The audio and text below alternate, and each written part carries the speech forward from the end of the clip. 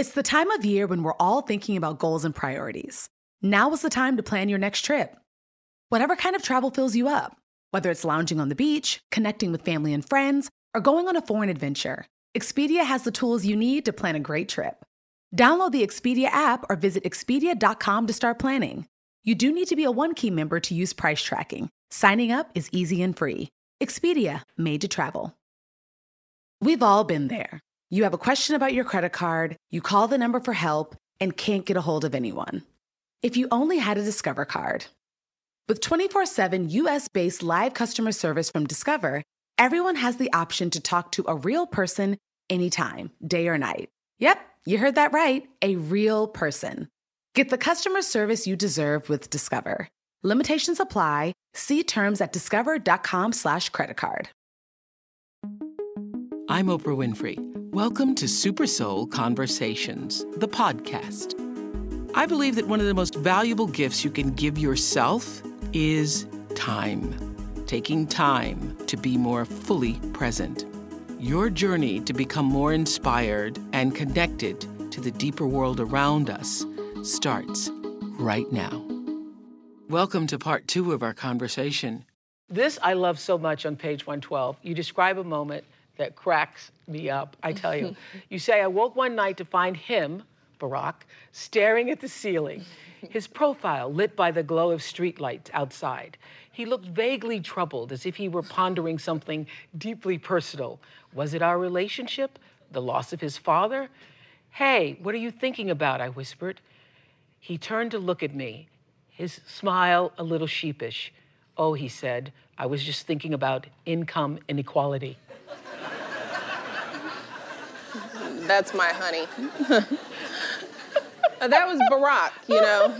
I mean, you know, here's this guy, and at the time I was a young professional, all right? This is when I was coming into my own, right? I had a job that paid more than my parents ever made in their lives. I was rolling with the bourgeois class. I mean, my friends owned condos. I had a Saab, which was a cool car back then. I don't know what's cool these days, but a Saab back in the day, oh yeah, I had a Saab. And, you know, that was sort of that was the next step. Sort of, okay, you get married, you have a lovely home, and on and on and on. And yes, the bigger problems of the world were important, but the more important thing was where you were going in your career. And I talk about Barack meeting some of my friends and how that didn't really play out because he's this serious sort of income inequality, and my friends are like, I just went writing. You really let us in into the relationship. I mean, down to the proposal and everything, you let us in. And you also write about some major differences between the two of you when you started out. You say, I understood it was nothing but good intentions that would lead him to say, I'm on my way, or almost home. Oh, gosh. And for a while, I believed those words. I'd give the girls their nightly bath, but delay bedtime so that they could wait up to give their dad a hug. And then you describe this scene where you'd wait it up. He says, I'm on my way. I'm on my way. He doesn't come. And then you turn out the lights. I could hear them click off the way you wrote it. You could hear those lights click. You went to bed, and you were mad. I was mad. This was in the time when we had married and he was in politics, and, you know, I had to go through the struggle that now that I had sort of, we've skipped parts where I actually started to swerve and started to shape my own career. Yes. But at a point when you get married and you have kids, you know, your whole plan, once again, gets unended because now you're a mom. And I love being a mother.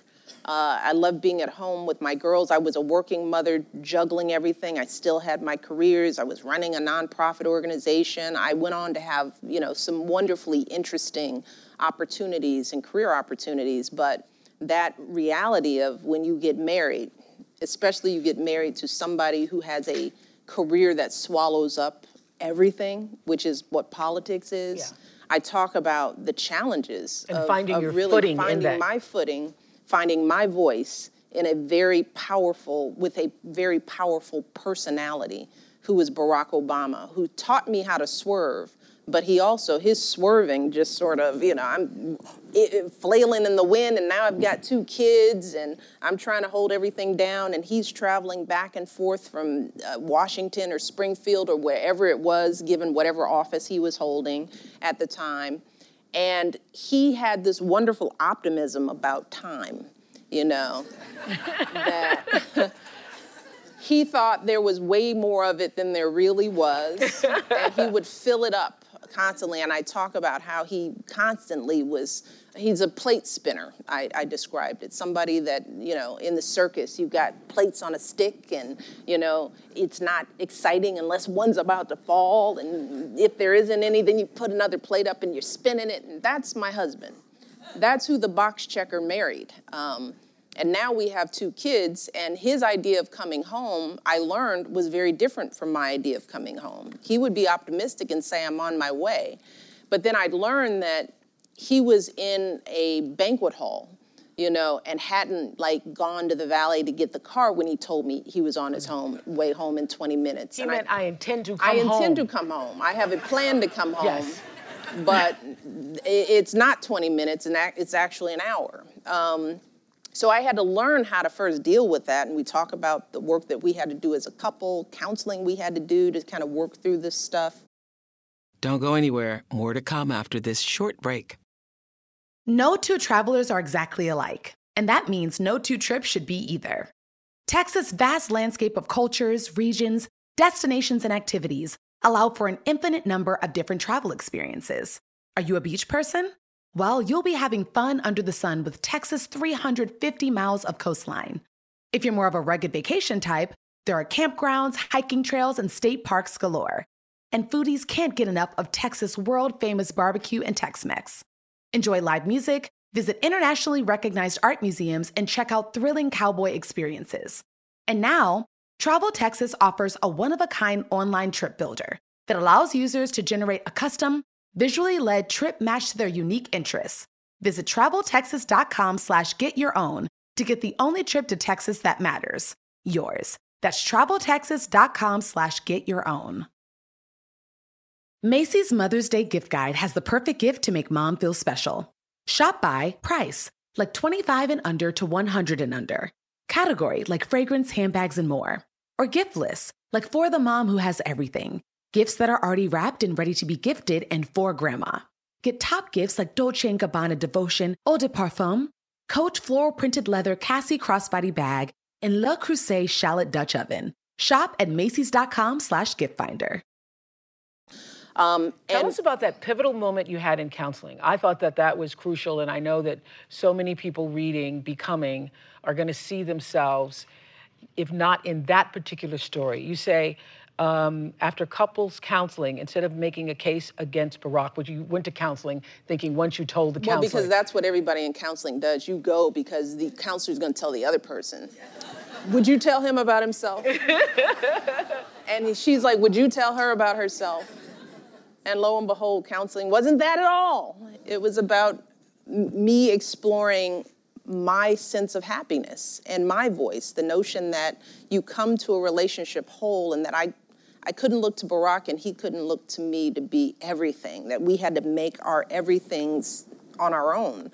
And what clicked in me was that I need support and I need some from him, but I need to figure out how to build my life in a way that works for me. So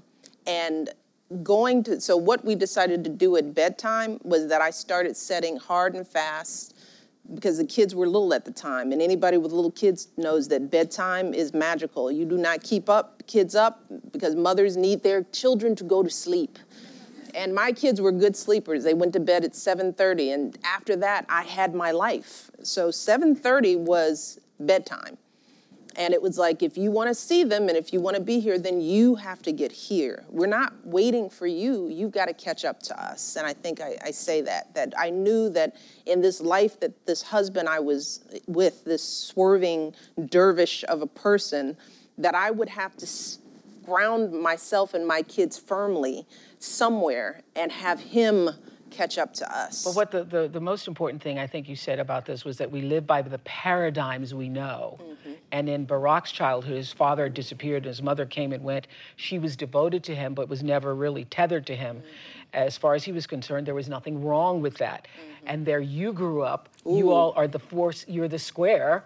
And meanwhile, you'd been raised inside this... The four of us... The tight weave of your own family. Tight weave with all my extended family and Sunday dinners and birthdays and the way things are. And this guy, it's like, whew, how you made it, you know. He, you know, his mother, you know, was in Indonesia. He was raised by his grandparents. He didn't know his father. And yet and still, even with his context, he was a solid guy. Yeah. You know, realizing that there are so many ways to live this life. So his paradigm meant that he approached family life differently than you did. Exactly. That's what you realized. And it wasn't better or worse, it was different. But you also said, when it came down to it, I felt vulnerable when he was away. Meanwhile, I'd been raised inside this tight weave. And I thought that was kind of amazing to hear a modern woman, first lady, admit that. Well, yeah. I mean, that's a real emotion, vulnerability. And this notion that you can't feel vulnerable. I feel vulnerable all the time.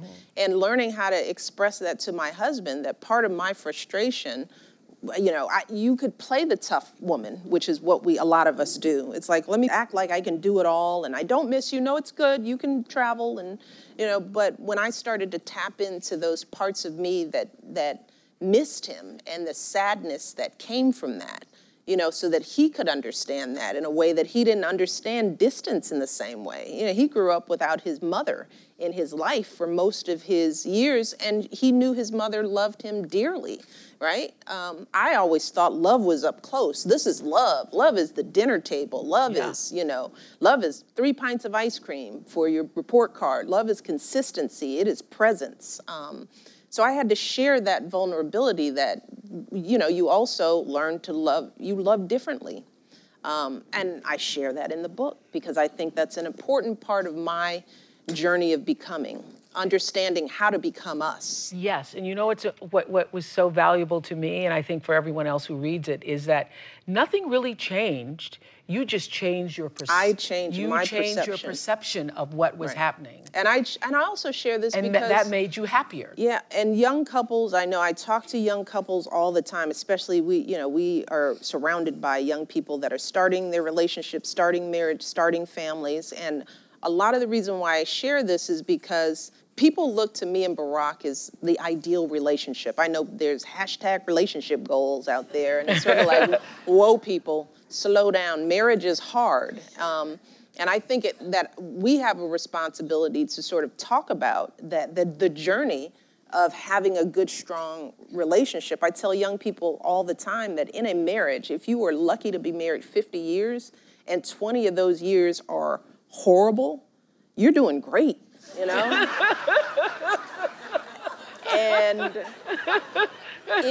and when you say that to a young couple, they go, well, what would I want to do that for? Because I'm like, 30 of those years are awesome, awesome. And what you build together can be awesome. But I say that to say that marriage isn't a cakewalk. It's hard, and there are going to be bumps and bruises, and you have to rediscover yourself because in order for your relationship to grow, you have to constantly be growing and changing and evolving and becoming. And hopefully you have a partner who will do the same. You even say you all argue differently. Oh, God, yes. Yeah. Yes. We go into that. I am like a lit match. It's like, poof. And he wants to rationalize everything, you know, which is what you learn in a relationship. So you also have to learn how to argue. He has to learn to give me like a couple minutes or hour before he should even come in the room when he's made me mad. And he has to understand that he can't convince me out of my anger, that he can't logic me into some other feeling, that my feelings are mine. And him being calm and rational just makes you more irritated. Yeah. And, you know, these are things I share because I share them with my friends anyway, because that's the other thing. That's how you talk through. That's how you get through those moments. And I want young couples, as they read this, to sort of see themselves and to see the choices that they're making as they go along. And if they can see that in me and Barack, You know, maybe it will give them something to think about when they hit the bumps in their own lives. I and love marriages. that, and I love how you were always rationalizing between Mary Tyler Moore, who, look her up, Google, Mary Tyler Moore being Mary Tyler Moore and Marion, trying to balance that, which every woman is still trying to do. Yeah, Mary Tyler Moore, like Oprah, was my idol from TV days because she was the only woman who wasn't trying to get married and have kids. And even though I always wanted to get married and have kids, there was something about her independence in that day and age where she was battling with Mr. Grant and, yes, you know, she wasn't the typical Mrs. Cleaver, and, you know, she wasn't just in an apron, and she wasn't even thinking about getting married. But then I had this other role model of a woman, which was Marion Robinson, my mother, who was the sacrificer, and she was my role model. And she didn't work until we went away to school. And there were those competing notions of who I wanted to be as a modern day woman with choices that neither Mary Tyler Moore or Marion Robinson ever had. The choices I know that I have as a modern day woman, the freedoms, the changing societal norms, sometimes makes it harder to choose. You know, my mom would always say, you know, I don't know how you do it. You young people, you have so many choices. And there's something about choice sometimes that is difficult. Because sometimes if you know what you're supposed to be and there's a limit to what you can be, you just be that. And a lot of my parents and our grandparents' generations, that's how they treated life. My mother was like, I can be a secretary or I can be a teacher. Those were basically her options growing up. Rare was the Ruth Bader Ginsburg. I mean, those women in their generation were so rare, which is why you need to know who these women are, because for them to be where they are, given where they've come from, you know, that is an incredible oddity. But now I'm of the generation of choice. And what comes with choice is the challenge of the choice, because you can't have it all at the same time. And that's one thing, especially the young girls, you can't have it all at the same time. It's impossible to have everything at the same time. But you can have things in moments in time, and you learn to embrace those moments and get ready for the next phase of when you can have more or something different. This episode is brought to you by PNC Bank. Some things should be boring, like banking. Boring is safe and reliable. You don't want your bank to be entertaining. Entertaining is for podcasts with inspiring celebrity guests, not banks. PNC Bank strives to be boring with your money so you can be happily fulfilled with your life. PNC Bank, brilliantly boring since 1865. Brilliantly boring since 1865 is the service mark of the PNC Financial Services Group, Inc. PNC Bank, National Association, member FDIC.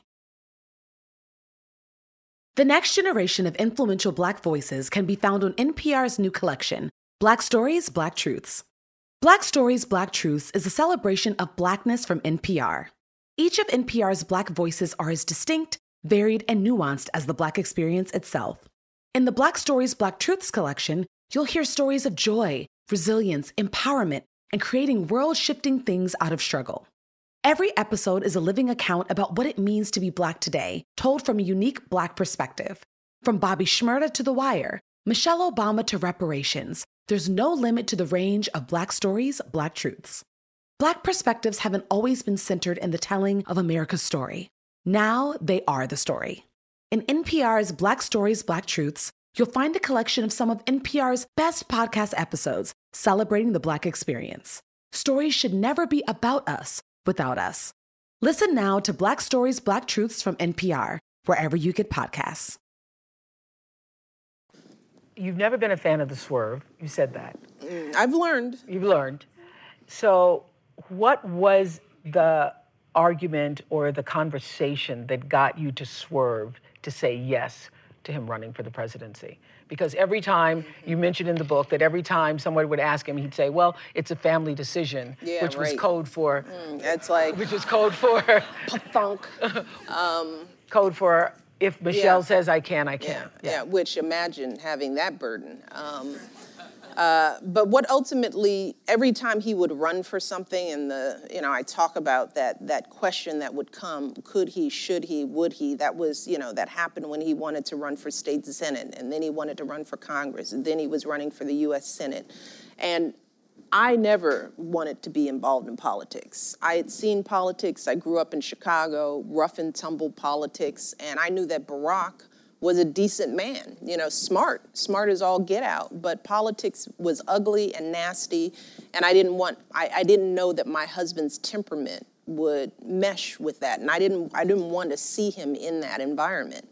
But then on the flip side, you see the world and the challenges that the world is facing. By then I had started working in public service. I had worked in the city. I saw the inequalities. I saw the challenges. The longer you live and read the paper and live in the world, you know that the problems are big and complicated. And I thought, well, what person do I know who has the gifts that this man has? The gifts of decency first and foremost, of empathy second, of high intellectual ability.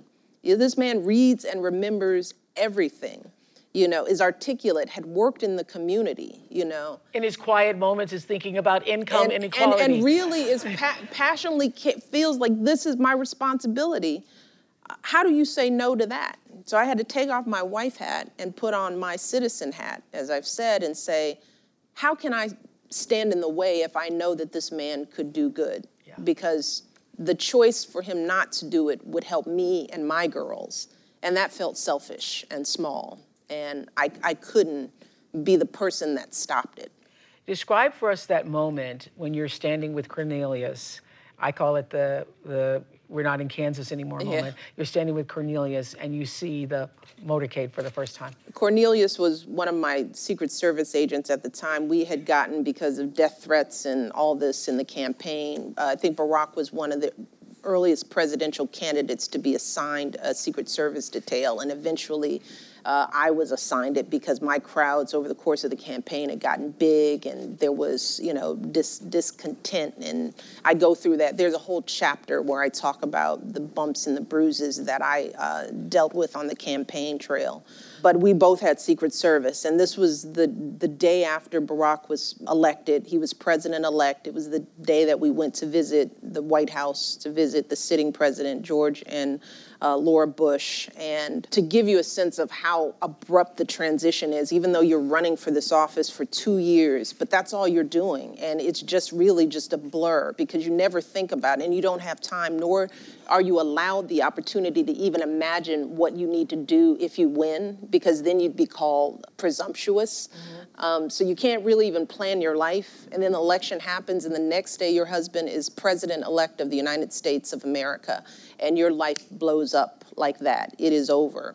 And the first sign of that was I was standing in Signature at Reagan National because I was meeting Barack in Washington. So I had flown in, and he was meeting me at the airport. One of my detail leaders at the time, Cornelius, said, "Ma'am, your life is about to change," or whatever the quote is in the book. And then the presidential motorcade pulls up. And if any of you have ever had the experience of seeing a presidential motorcade and all the people who think, oh, I want the president to come visit me. And it's like, have you seen what it's going to do to your town to have the commander-in-chief of the United States of America in your neighborhood? Well, this was a 20-car. I mean, and it was comical. I was standing there, and there was one car and another car, and then there were the police cars and 2 limousines that were like tanks with flags on them, and then there was a cat car with men with black suits with machine guns. All of them, windows down, guns out, in the back, like, I will kill you. I was like, that's in the, and then there was a brown car and a clown car, and and at the end, to top it all off, there was an ambulance. So just so that you know, the President of the United States, just as a reminder, if he gets killed or hurt, there's an ambulance with him all the time. All of that was very sobering. And I was like, this is our new life. And he said, yes, ma'am. Please get in the car. We were shot out of the cannon. That became our life for the next 8 years. Did you feel a pressure being the first black family? Because, because we've all been raised with, you've got to work twice as hard, to get half as far. And before you came out, I was saying, meticulous, not a misstep. Do you think that was an accident? Yeah, I know it was no accident, but yes. Did you feel the pressure of that? Absolutely. We felt the pressure from the minute we started to run. We talk about that and just how, first of all, we had to convince our base that a black man could win. It wasn't even winning over Iowa. We had to win over black people. Because black people like Dandy, my grandparents, once again, who I understand the context, they never believed this could happen. They wanted it. They wanted it for us, but their lives had told them no, never. Hillary was the safer bet for them because she was known. You know, the opening your hearts up to the hope that America would put down its racism for a black man, I think that hurt too much. And it wasn't until Iowa, that when Barack won Iowa, that people thought, okay, maybe so. Did you believe in the beginning? Because you say that you didn't believe he could win. Well, one of the reasons, the other reason I said yes was like, okay, we're gonna do this, he's gonna lose, and that is that.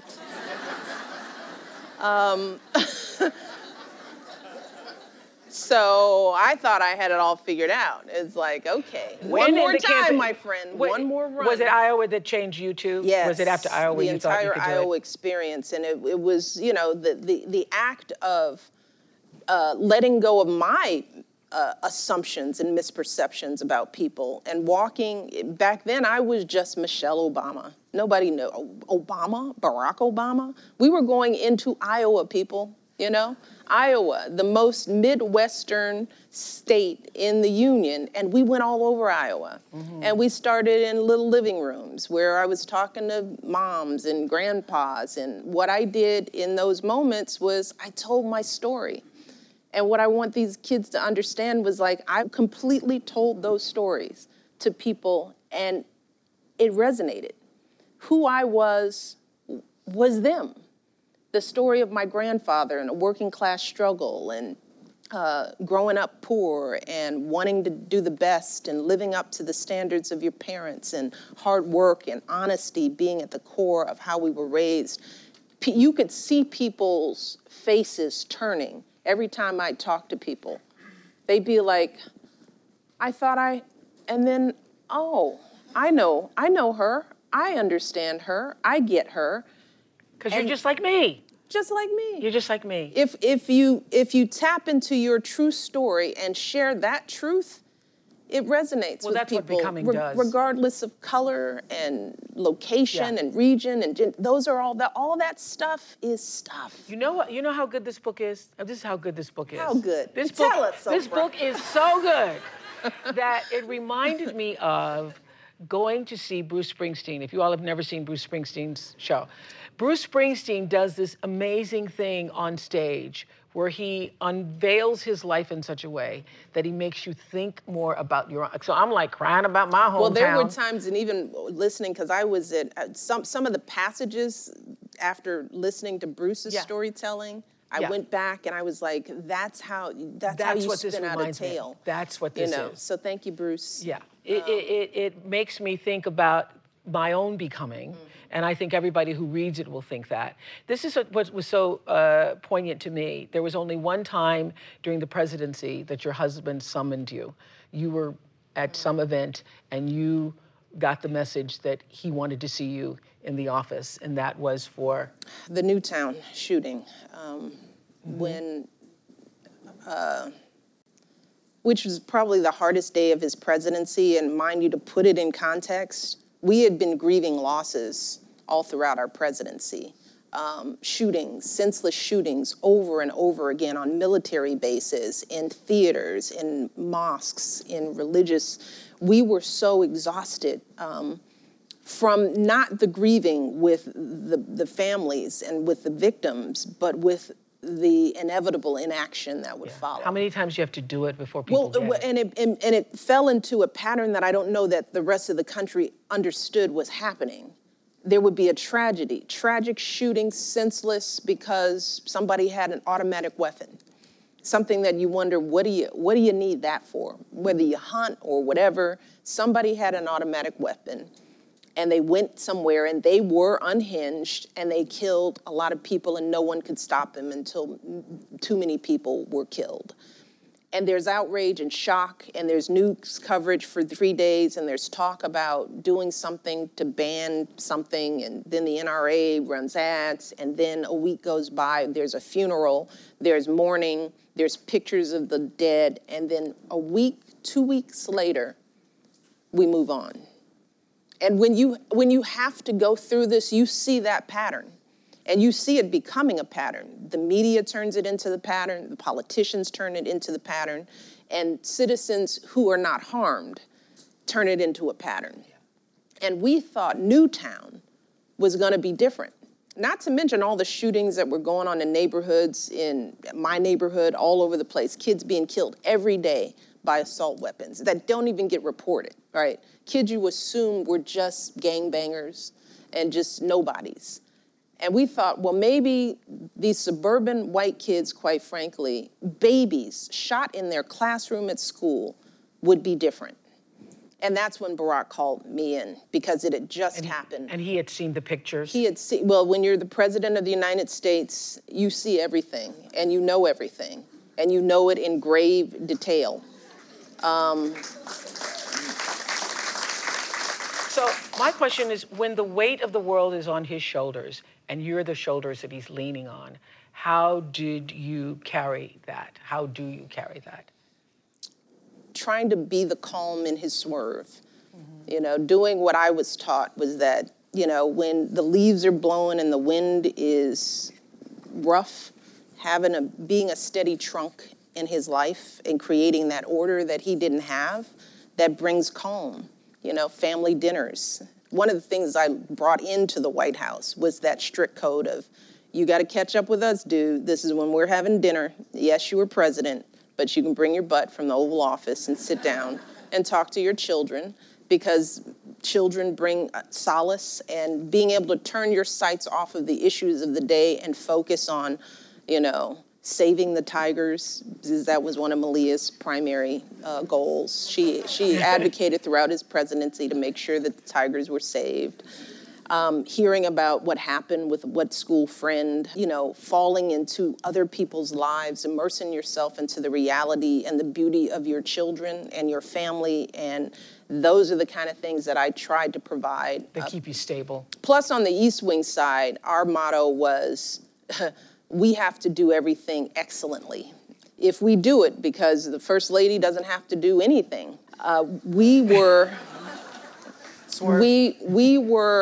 clear that what we were gonna do was gonna have impact, and it was gonna be positive, because the West Wing had enough going on. So we wanted to be the happy side of the House. And we were the happy side. You'd have national security advisors coming over to brief me about something. They'd fall into my office that was actually beautifully decorated, lots of flowers and apples, and we were always laughing. And they sit down for a briefing and they wouldn't want to leave. And it's like, oh, we're done, gentlemen. And it's like, we don't want to go back.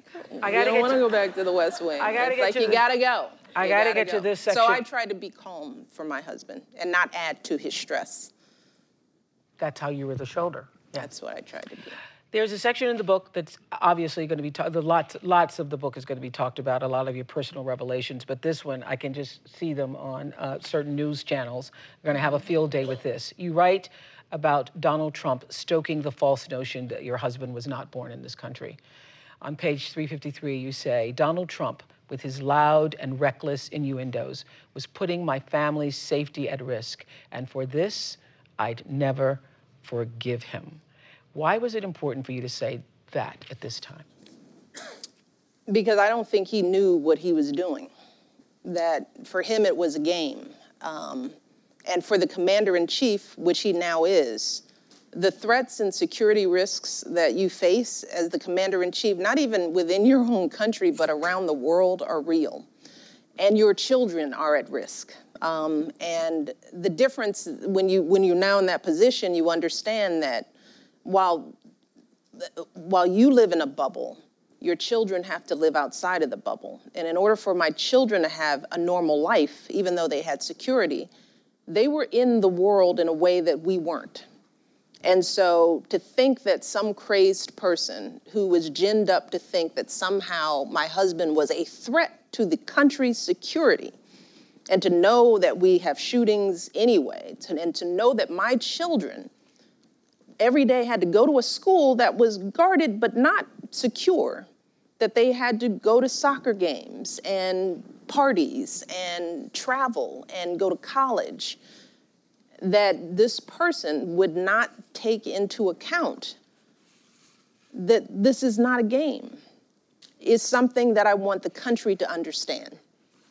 You know, I want the country to take this in a way that I didn't say out loud, but I'm saying it now. It was reckless, and it put my family in danger, and it wasn't true.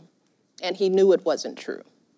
And we have to stop for a moment. People of all persuasions, of any political party, we have to wonder, what are we doing? So yes, I put that in the book intentionally, and I hope it is discussed. And I hope that we're very careful as we disagree with each other. Because again, we can disagree. We can disagree with the President of the United States without putting him in harm's way. Yeah. And anytime someone makes threats like that or accusations that can unhinge people, you're putting him in jeopardy. And hurt families. Yeah, we had a bullet shot into the Yellow Oval during our tenure there. A high-powered weapon. Several streets down. By then, security hadn't shut the streets down facing the Truman balcony that far, because up until then, people didn't have access to high-powered machine guns. So the distance of closure that they had, the level of patrol didn't go far back enough. Well, there was a lunatic that came and parked right in front, way down, I can't remember which street, on Constitution, shot from Constitution. The bullet hole hit the upper left corner. I see it to this day, the window of the Truman balcony where my family sat. It was really the only place we could get outdoor space. And fortunately, nobody was out there at the time. No one was hurt, thankfully. The shooter was caught. But I lived with that reality. Maybe got reported a little bit. I don't even know if people remember. But it took months to replace that glass, because it's bomb-proof glass. It took months to replace it. And I had to look at that bullet hole as a reminder of what we were living with every day. Now, the current president didn't see that hole. He didn't live through it. He was an outside agitator playing a game. And we cannot play games like that in this country, in this time where we are not going to do anything about high-powered assault weapons. We can't play those games with each other, not just with the President of the United States, but we can't play those games with one another, because bad things happen when people are afraid and when they're made to be afraid. So yeah, I wanted to talk about that. You end the book saying,